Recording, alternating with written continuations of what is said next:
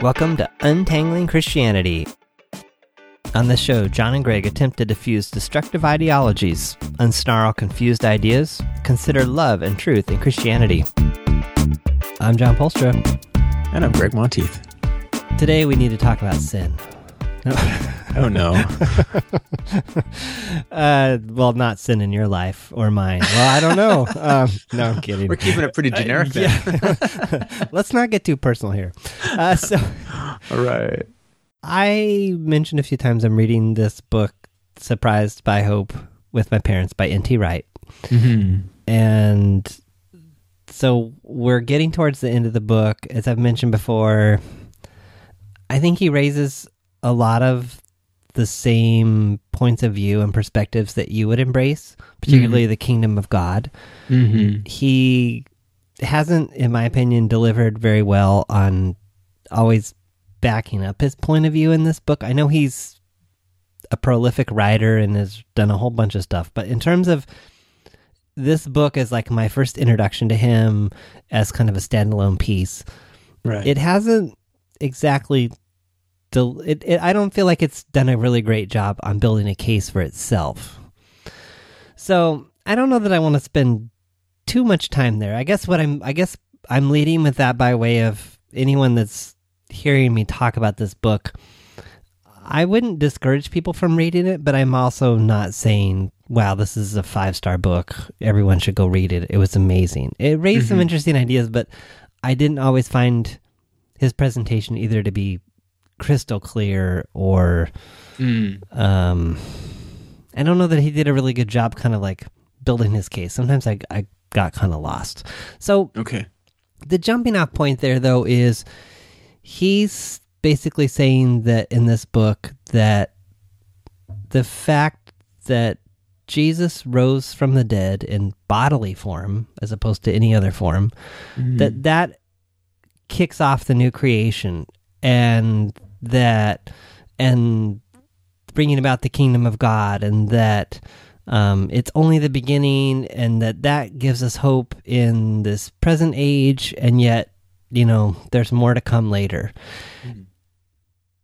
And in going that direction in the conversation I was having with my parents, he doesn't really talk about kind of what you have said in passing. I think it was episode 75, and a listener wrote in about this and took issue with your, and I was thinking about later, I wasn't sure if you were being sensational or not, but I think you said, Jesus didn't come to die for our sins. Did I get that right? Is that Didn't come to save us from our sins. Didn't come to save us from our sins. And so thinking of that in light of this book by Wright, there's a couple sections I could read here. Hold on. Go ahead. Right, that was one half of it. Okay. The other half of what was he came to inaugurate the kingdom of God. Okay. And within that, there's saving from sin. There's a whole bunch of stuff that goes on. Oh, so you don't completely... Okay, I understood you to completely throw it out. No, not at all.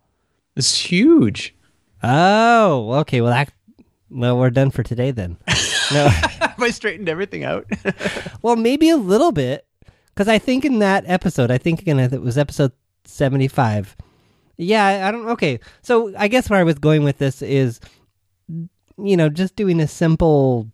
what do I have here? I have a very old copy of Nave's Topical Bible.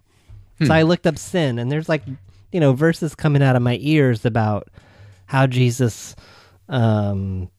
came to save people from their sins, and and then it's basically from the beginning of the Gospels, from the beginning of the New Testament to the end of the Old Testament. There are different references about Jesus and sin and all that, and so my question to you was going to be, well, what do you do with all those verses, and how?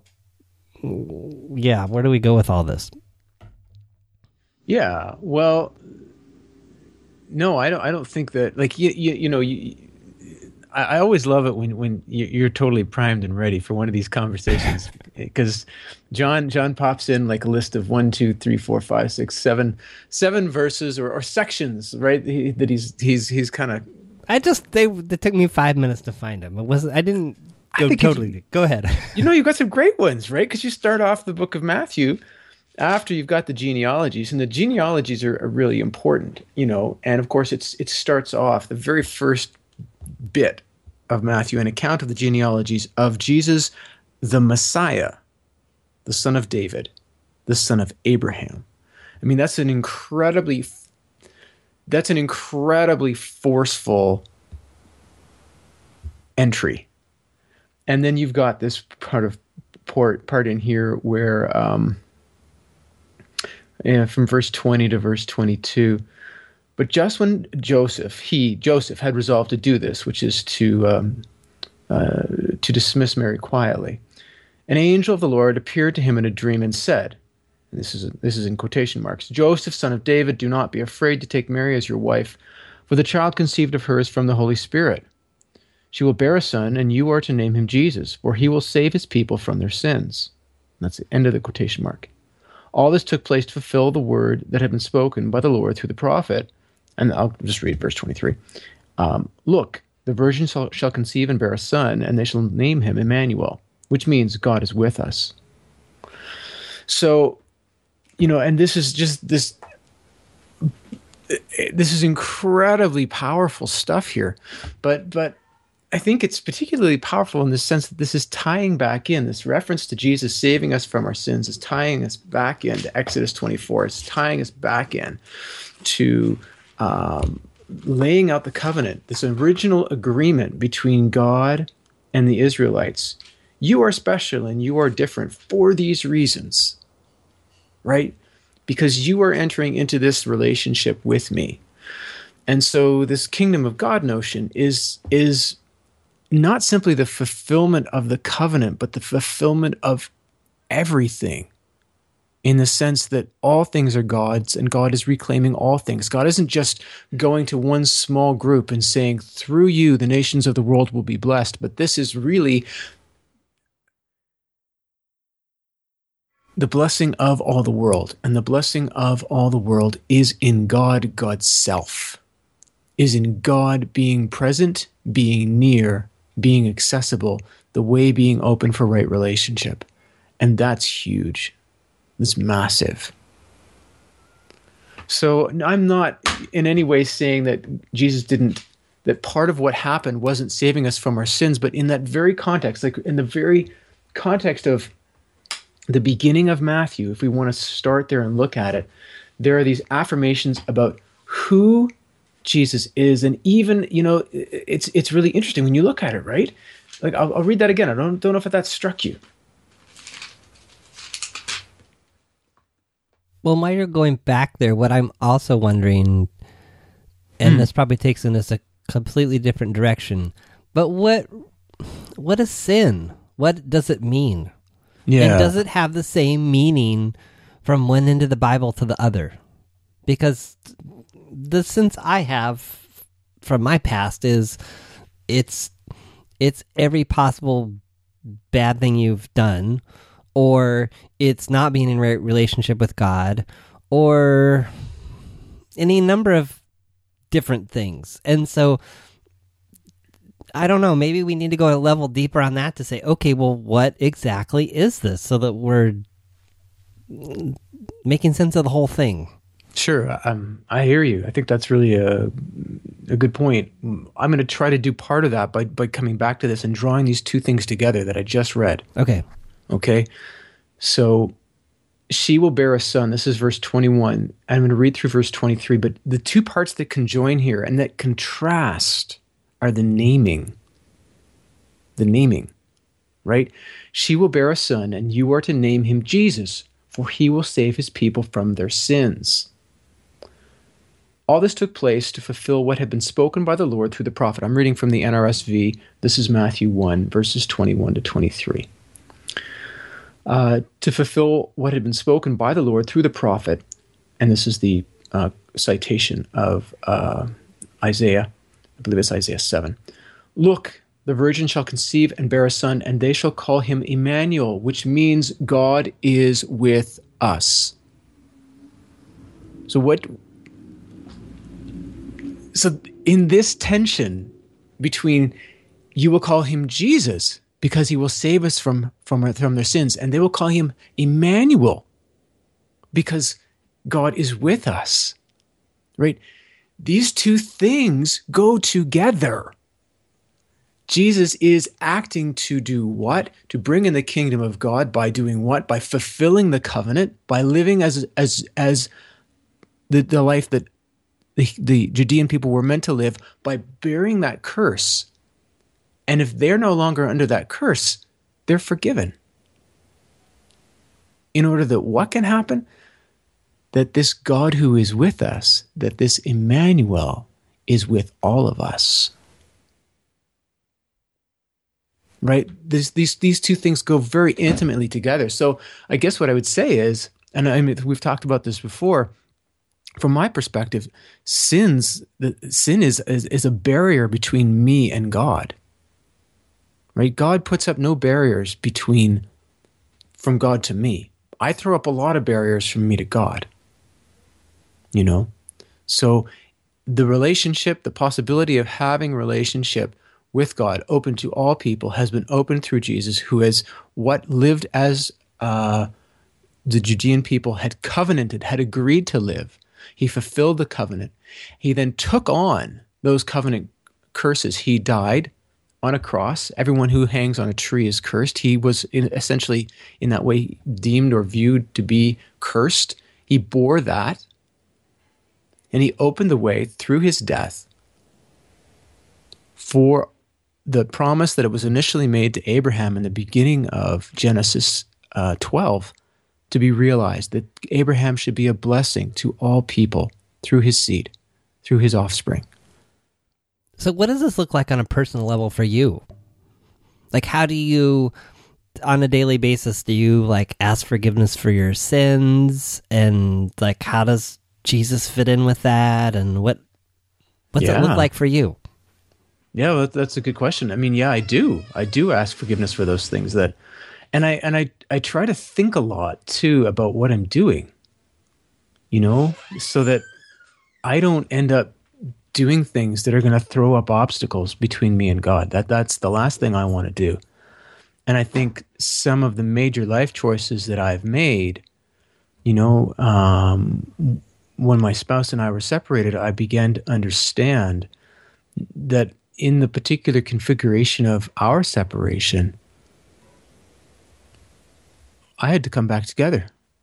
This was not a separation that my spouse was walking away from and, she wasn't washing her hands of me, but that she was completely changing her attitude. And there were things that I needed to change too, but the first thing I needed to change was my mind, my realization. And in light of that, or part of the big contribution to that happening was me realizing I can't make any choice I want to on this one.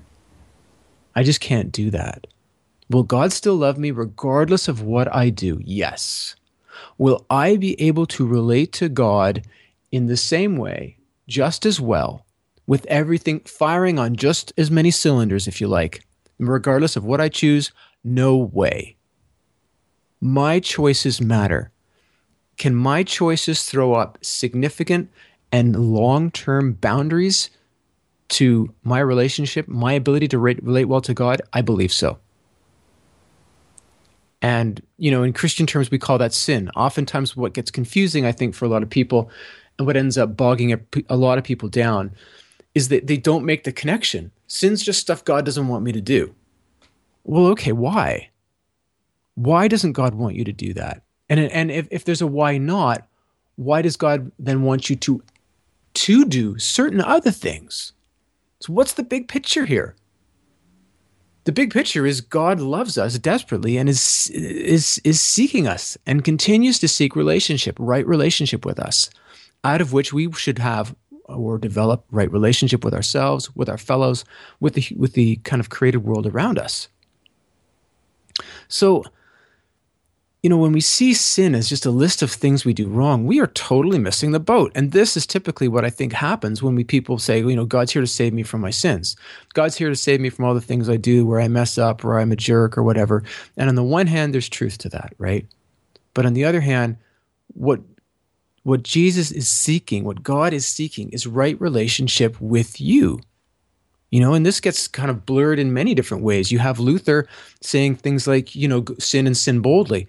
Well, okay, when you're faced with the Catholic Church's perspective back in the 16th century, I agree with Luther in that specific sense. In other words, don't think that if you make one wrong step, it's all over. No. But on the other hand, if you're dealing with a love relationship, and you realize that by acting in certain ways, you put distance between yourself and your beloved, you're not going to want to do those things. Don't sin. Don't sin at all. Don't do that. And we talked a little while ago, some episodes back, maybe it was in the 70s or 60s, about this book, Three Free Sins.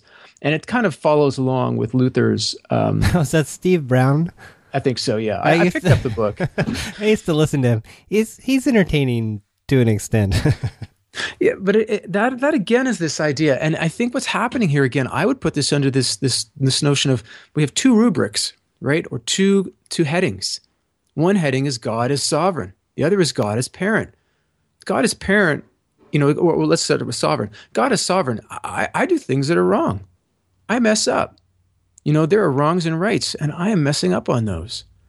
And part of what I need to do is realize, hey, you know what, Greg, you're out of line. God is parent. God will never let me go. God will continue to seek me.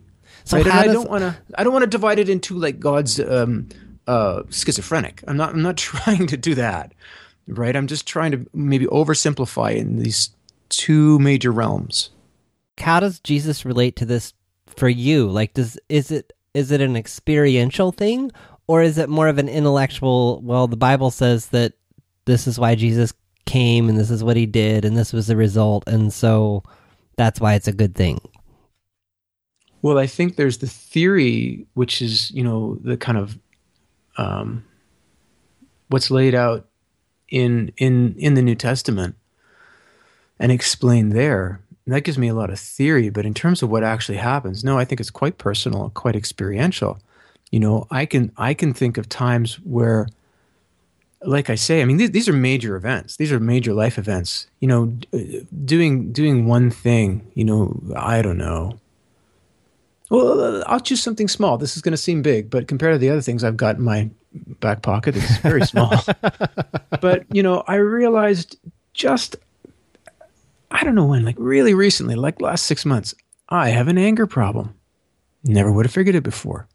I do. I've got an anger problem. And I realized, too, that when I give into it, it doesn't solve it. When I give into it and express the anger in not even like something that, like if I yell, that would be giving into it for me. I don't sort of get physically violent or like abusive. But even if I start raising my voice, it doesn't help. It doesn't work. And it begins to create a mentality in me that short circuits my resilience towards renewing the relationship where the anger has been caused. Now that, I would say, if you want to put that in Christian terms, that's sin. That's the effect of making a wrong choice such that my ability to relate rightly is muted. Right? And so I keep that in mind.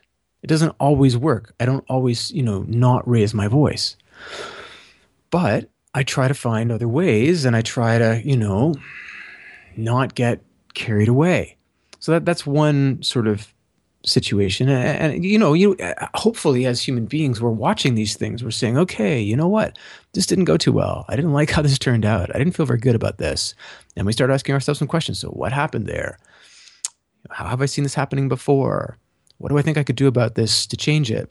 How could I have responded differently? And I think what I'm seeing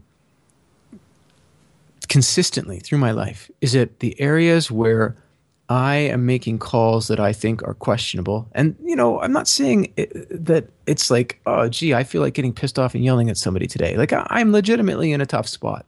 My back's up against the wall in some situation or other, or I'm uber frustrated about this or that thing that we must have gone through who knows how many times. Or somebody's made an arrangement with me and they break the deal and it costs me a lot, Usually I'm talking an emotional cost, a heavy emotional cost. But still, I look at these things and I see, you know what? This is evidence in my life of something not working out the right way. And this, I would say, is evidence that I don't want to be acting in ways that throw up barriers. So how close am I heading to what you were looking for?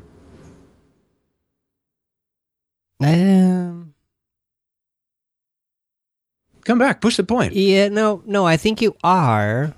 I mean, I didn't really know what you were going to say, so I... Or in other words, I didn't have a specific expectation of what you were going to say or not say.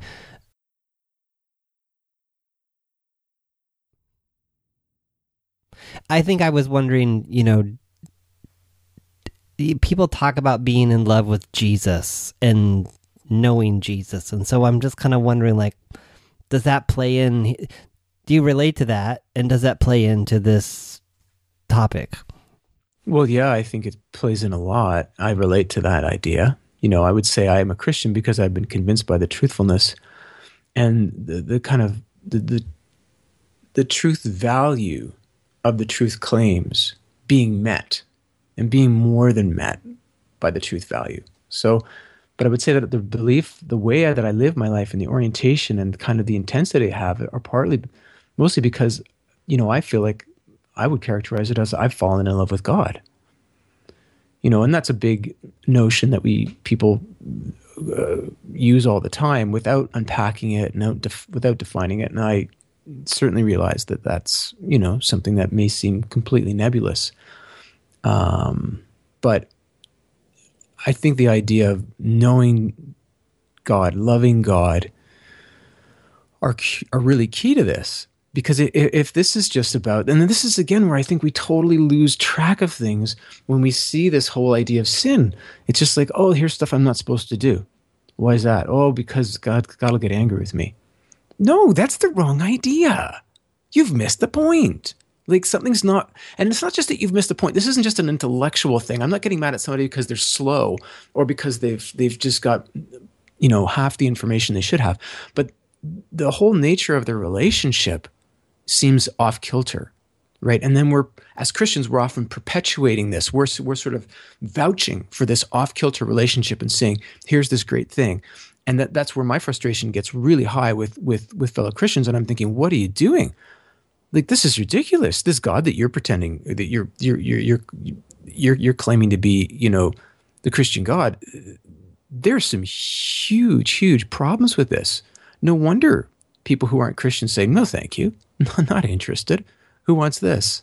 But when you think about the Old Testament, I'm not thinking any particular place per se, but kind of the overall vibe there is, when you do this thing that you're not supposed to do, you've got to sacrifice an animal or do this ritual to make it right. Mm-hmm. And in some of those senses, it does kind of seem like God's angry when those things happen. So is that sin? And when does it all change? And well, yeah, I mean, I think that the history of the origin of the kind of the Israelites as a people, post Exodus is incredibly telling for some of the things you're referring to. They just make it out, and they're Moses is up there for too long in everybody else's minds, and they say, hey, let's make a golden calf that we can worship. Let's make an image of this God, and there is a lot of Yahweh responds to this in a very powerful way. I'm going to wipe these people out. This is ridiculous. I've just gone through this whole exercise with these folks, and they are not even on the right page here. They can't even figure this out. They can't even be faithful in the least sense. So but I think too, and you have to put that in an ancient Near Eastern context. Like the whole sacrificial system for me is also, I mean, it's at best it's strange, and at worst it's utterly barbaric, you know. And yet this is the way the world was at that time. This is the deal that was made, you know. This is part of how that covenant or deal or arrangement between God and the Israelites was to be upheld, signified, mended when it went off course. You know, and going off course means making a mistake. It doesn't mean rejecting it outright, which is part of the problem that we have, right? Exile resulted from outright rejection. So you have these stunningly powerful, like extraordinarily powerful verses in Isaiah. Here, I'll just go to one of them in Isaiah 5, verses 18 through even just 20. You who drag iniquity along with cords of falsehood, who drag sin along as with cart ropes, who say, let him make haste, let him speed his work, that we may see it. Let the plan of the Holy One of Israel hasten to fulfillment, that we may know it. O you who call evil good and good evil, who put darkness for light and light for darkness, who put bitter for sweet and sweet for bitter.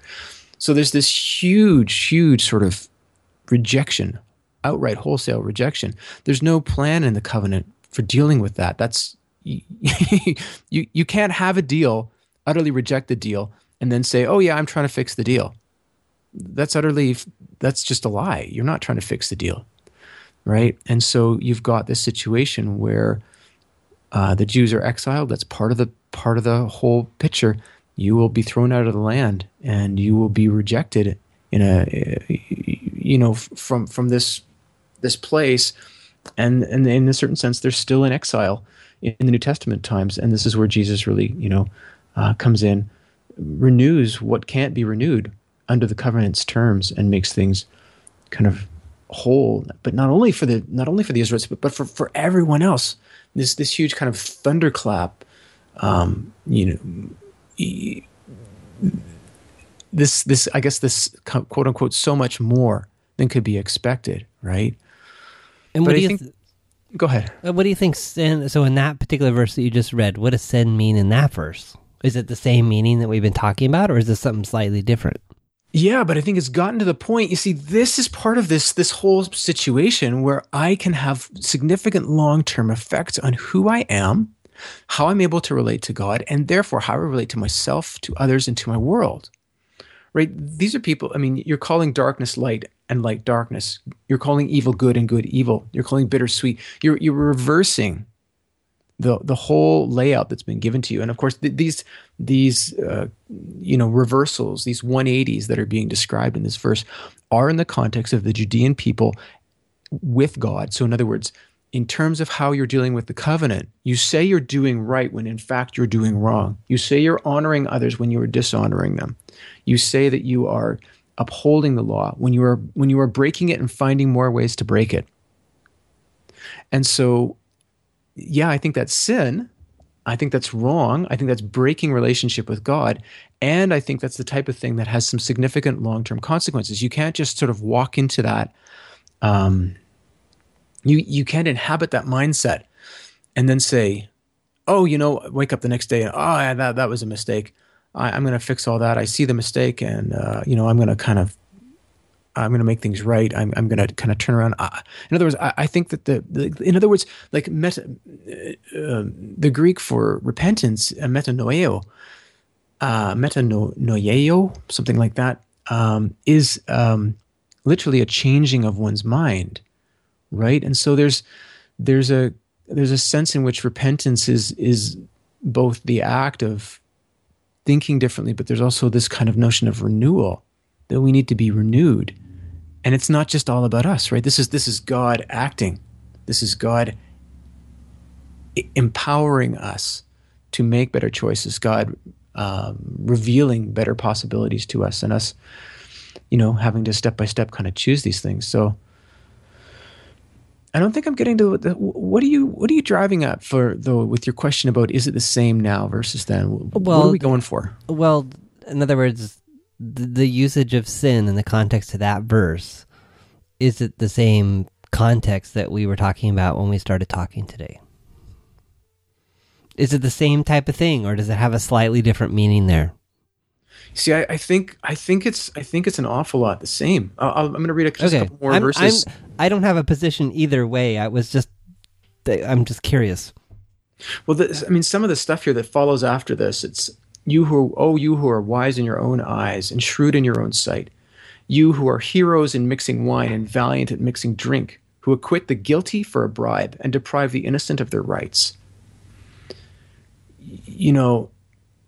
And then it goes on a couple verses later. I'll just read it. Therefore, as the tongues of fire devour the stubble, and as dry grass sinks down in the flame, so their root will become rotten, and their blossom will go up like dust. For they have rejected the instruction of the Lord of hosts, and they have despised the word of the Holy One of Israel. So, there's some really tangible things. You're acquitting people who are guilty because they're bribing you. You're denying those who are innocent and maybe oppressed of justice. And why does this happen? Because they've rejected the instructions they've been given.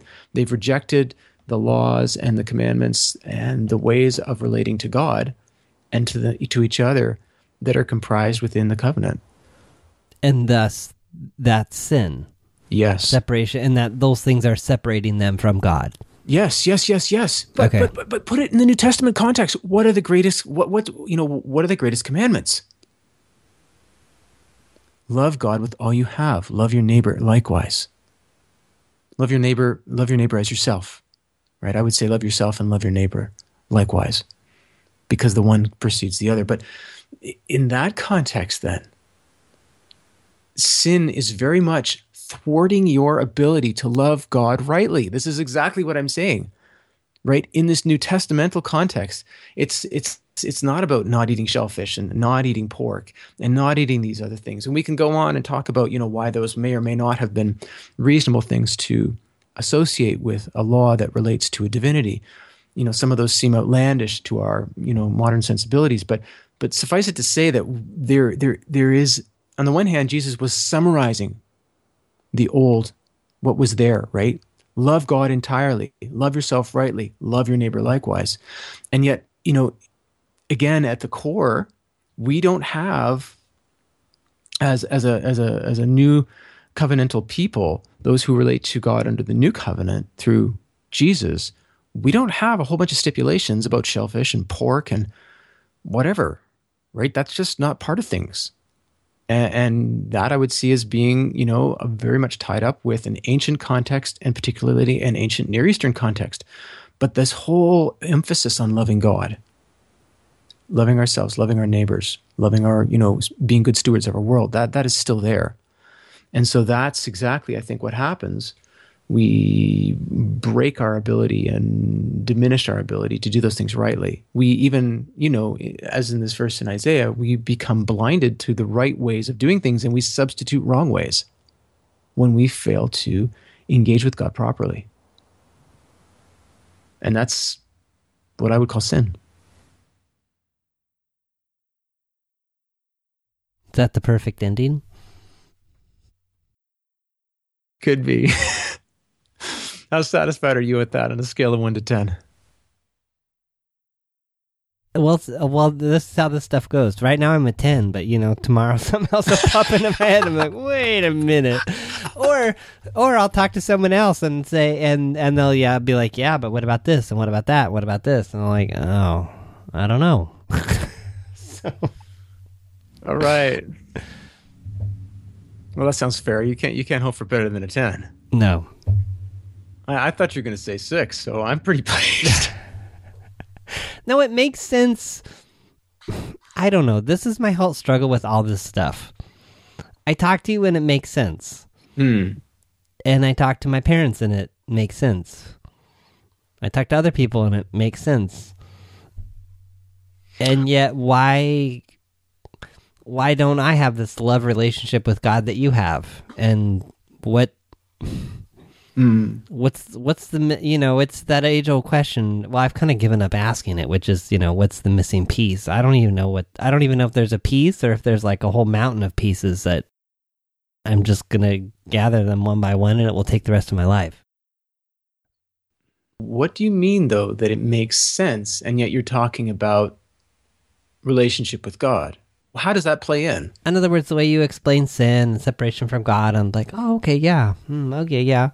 But I don't have this experience in my life of like, oh, I was a jerk to that person or whatever, and wow, I really can feel that that's really separated me from God, or that wow, I really distanced myself from God because of this thing I did.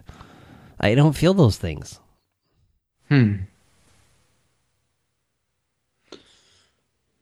Yeah, I wonder. I wonder a lot of times, though, if and I'm just going to throw this out there.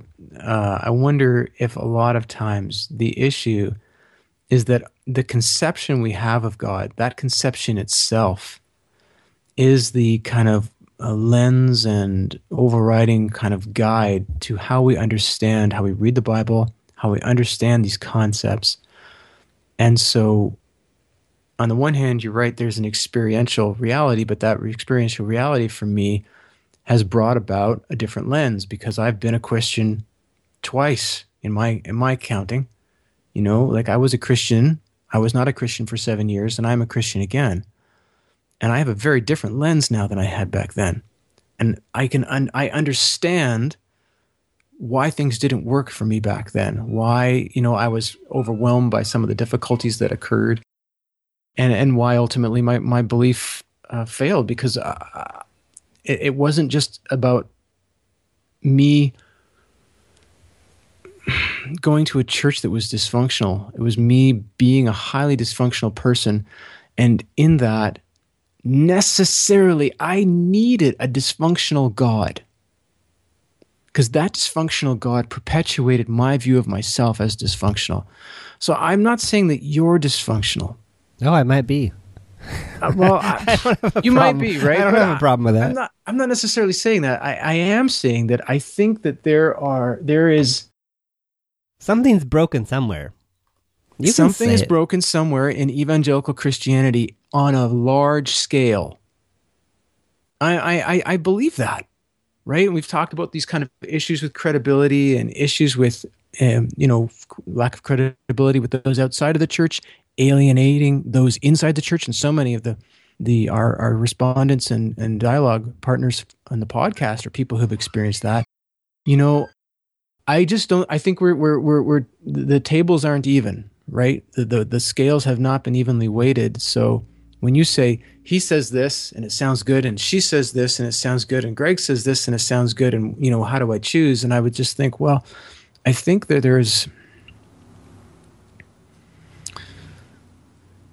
I think that all of the components, how we live our lives, the kind of coherence of our views, how they sort of play out with real life and make sense internally.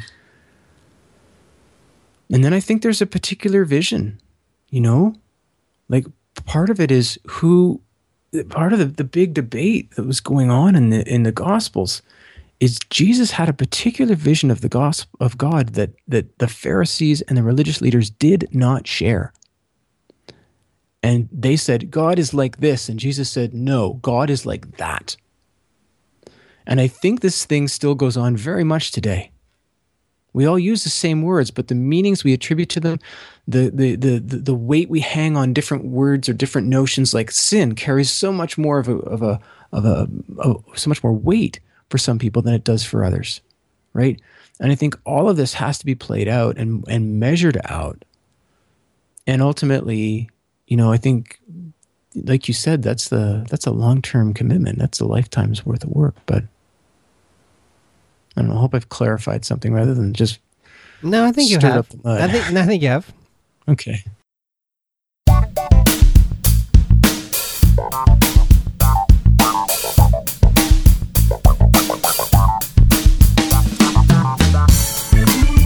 Thanks for listening to the Untangling Christianity podcast. Notes and links for this episode are at untanglingchristianity.com. welcome your thoughts and comments both at the website and our private Facebook group. If you'd like to join the private Facebook group, let us know your email address in the sidebar of the website to receive notes and links for each episode, and we'll send you an invite to our private group. Or you can send your thoughts or requests to join the group by email. Send those emails to feedback@untanglingchristianity.com. Music on this podcast is made possible by Kevin MacLeod at Incompetech.com and is licensed under a Creative Commons license. Tune in next week for a new episode.